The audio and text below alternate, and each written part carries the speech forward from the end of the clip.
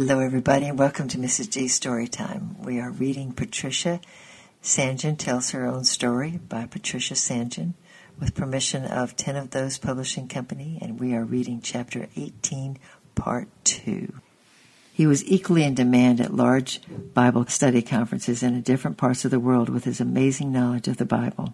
The result of countless hours of patient study, self-tuition in Hebrew and Greek, and notes that filled thousands of loose-leafed sheets. There was a legend, probably not far from the truth, that he could give the reference of every verse in the Bible, and the children who knew him best when he lived at Clarendon School in later years used to love to shoot unexpected texts at him. But they seldom, if ever, succeeded in catching him out, not even the small, golden-haired girl who fixed her forefingers at him and stated solemnly, "Thy wife shall be a harlot in the city." And my father replied with equal solemnity, Amos 7:17, after which they both relapsed in a state of mutual admiration and glee. "Mr. Sanjan, I'd give the world to know the Bible as you do," said a lady to him at the close of a meeting. "Ma'am," he replied, "that's just what it cost." But he always stressed that the Bible is never an end in itself. It is a path by which you reach Christ. And he never considered any study really worthwhile unless it affected one's daily conduct in a practical way. For many years he traveled extensively, and for years in 1920 and the 30s used to visit the States each summer. He was offered the headship of a very well-known Bible college there, and though the prospect greatly attracted him, he felt it was not to be. He was an ever-apparent joy rising from the depths of praise that spilled over in sparkling enjoyment of life's pleasures. Often during the war he would come and take me out from the hospital, and not really at home in any red-tape atmosphere, and probably dreaming of his next sermon, he once unconsciously settled in on a seat in an outpatient's, forbidden by the large notices to the public. This hurried up all starch and indignation, but his beaming innocence disarmed even that lady, and she retired smiling. He was so certain she had come to welcome him to her domain, so cordially delighted to be there. Then he and I would sally forth to the Kew Gardens or for a trip up the Thames, and his radiant pleasure in the expedition that would banish for hours all the horror and strain of war, and the wounded and the raided nights, and I would go back feeling strangely refreshed and balanced. How much his letters meant, especially to his children, as they followed us to Lebanon, to Morocco, to Australia, where John was in the Navy. His letters were never long, but strong and pertinent to the needs of the moment. When I was grieving because of my activities had been checked by the government regulations, he wrote, "If we look at the government action, we may become bitter. But if we only look at the movement of the hands of our God, our hearts become soft and tender. And we remember that if an under-shepherd is transferred to another piece of work in the factory of our Father, the chief shepherd can well care for the little flock." Or to the one who is facing a decision, "I am heavily and happily burdened for you. The branching road of your immediate future stretches ahead of you, and you will soon have to make a decision. Till that hour, keep an open mind, hospitable to the truth that comes to you, an open heart ready to entertain the demands of love, and an open hand ready to give and to serve." In 1952 he came and visited me in the mountain town in the cold weather winter, and brought me a new oil stove with the inscription stuck on the top, "She spreadeth out her hands to the poor, yea, she reaches out her hands to the needy. With her new stove she is not afraid of the snow." Proverbs 31, verses 20 and 21. And now the plane was landing, and I arrived home to find my father over the worst, and apart from a few expeditions in a wheelchair, he was mostly in bed for the last 8 months of his life. My parents' home at the time was a flat in Clarendon School in North Wales. They had come to live there when the school moved from Marvel through the kindness of Miss Swain, his sister-in-law, the headmistress of the Clarendon, whose love had followed him and the family all down the years, and with whom he had the closest possible friendship. For the past 3 or 4 years, when he had not been strong enough to travel, he had been a school chaplain and had shared the senior scripture teaching with Mrs. Swain. And many are the letters from parents and girls that testify to the lifelong formative value of those same deep expositions of Scripture.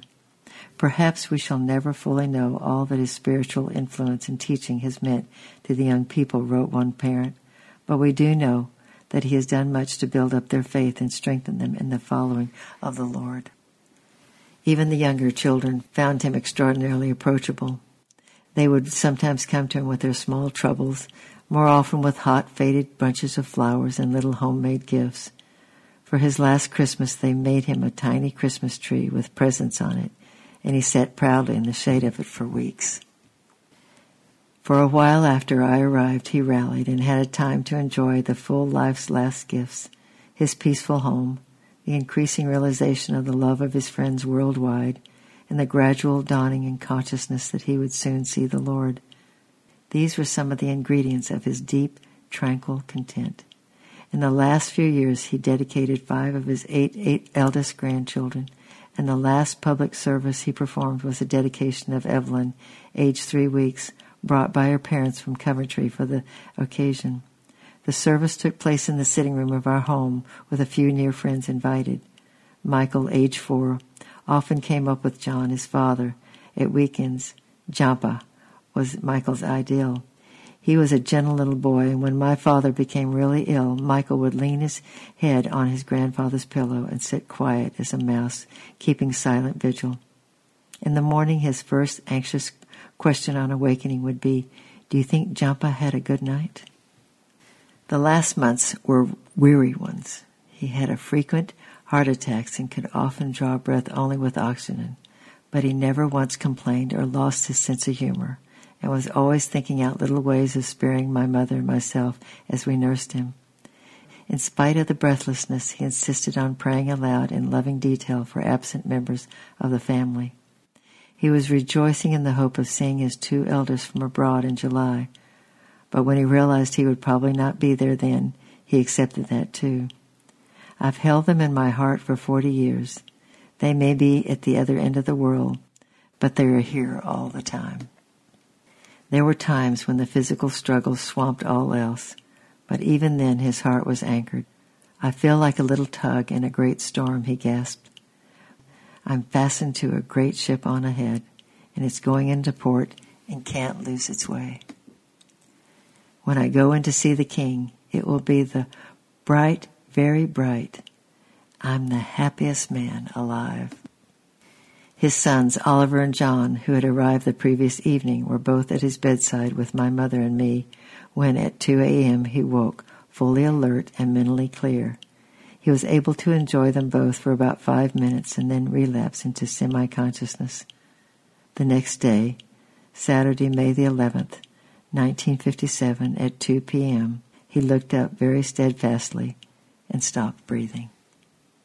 The funeral service took place in the little country chapel of Broderin, amid the buttercup fields, the few beautiful wreaths and the hundreds of bunches of wildflowers picked by the children who loved him both spoke of resurrection. A great crowd gathered round the grave to sing, "How good is the God we adore." When the guests finally separated, there was a wide, bright rainbow spanning the sea. "I've never been to such a funeral," remarked an old man from the village.